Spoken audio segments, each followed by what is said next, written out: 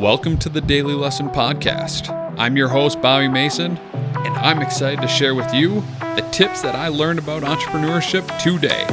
See you in the show. Hey everyone, and welcome back to the Daily Lesson. I want to talk about quests today. I believe every one of us, we all have an adventure in our life, and we have an adventure that we're supposed to pursue. So we all have to choose to embrace that adventure and really travel along a quest. Like, I actually think all of our lives should have some type of quest that we always try to accomplish, but it forces us to explore and learn and really, do a lot of cool things. So I'll give you an example. Actually, I'll give you a couple. Example number one of a quest would be a woman from the East Coast that decided she wanted to make 500 meals from all the different countries around the world, and she wanted to do it in 365 days, right? Another quest would be a man that decided he wanted to visit all the countries in the world in a span of 2 years. A lot of work, but he did it. There was a family that decided they wanted to bike from the tip of Alaska down to the southern tip of South America. Took them many months. There's another couple that decided that they wanted to visit every national park in the country in the span of 6 to 7 months. These are all crazy quests, but they all involve a bunch of adventure and fun, right? So I think we all need to find a quest in our life, and that means I need to define a quest. So a quest, it's a clear goal and it has a specific endpoint. So a quest really needs to begin with something and then it needs to end. A quest also presents a very clear challenge.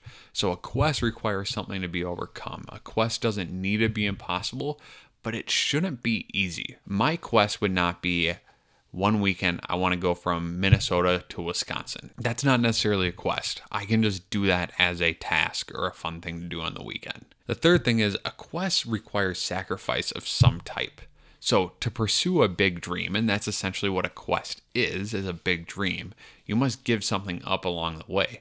So sometimes the sacrifice is obvious in the beginning, and sometimes it's not super obvious until later when you're actually going through that quest. The fourth item that has to do with defining a quest is often driven by a calling or a sense of mission. So a calling is commonly expressed as a deep sense of internal purpose. And people who pursue quests usually feel driven, they feel pushed, or otherwise highly motivated to keep on going, even when things get tough. I am actually just thinking about my own quest right now when I'm thinking these through, and I think another thing that a quest requires is a series of small steps and incremental progress towards your end goal. So you don't simply arrive at the Holy Grail the day after you set out to find it.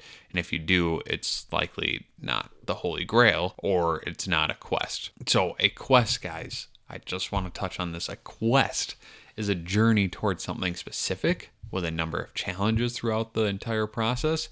And it'll likely require a series of logistical steps and some kind of personal growth. So I think if you don't have a quest, consider pursuing one, figuring out what your potential quest could be. And I think I'm going to keep talking about adventure in the next lesson. So next daily lesson, I'm still going to talk about adventure, and I will see you in the next episode.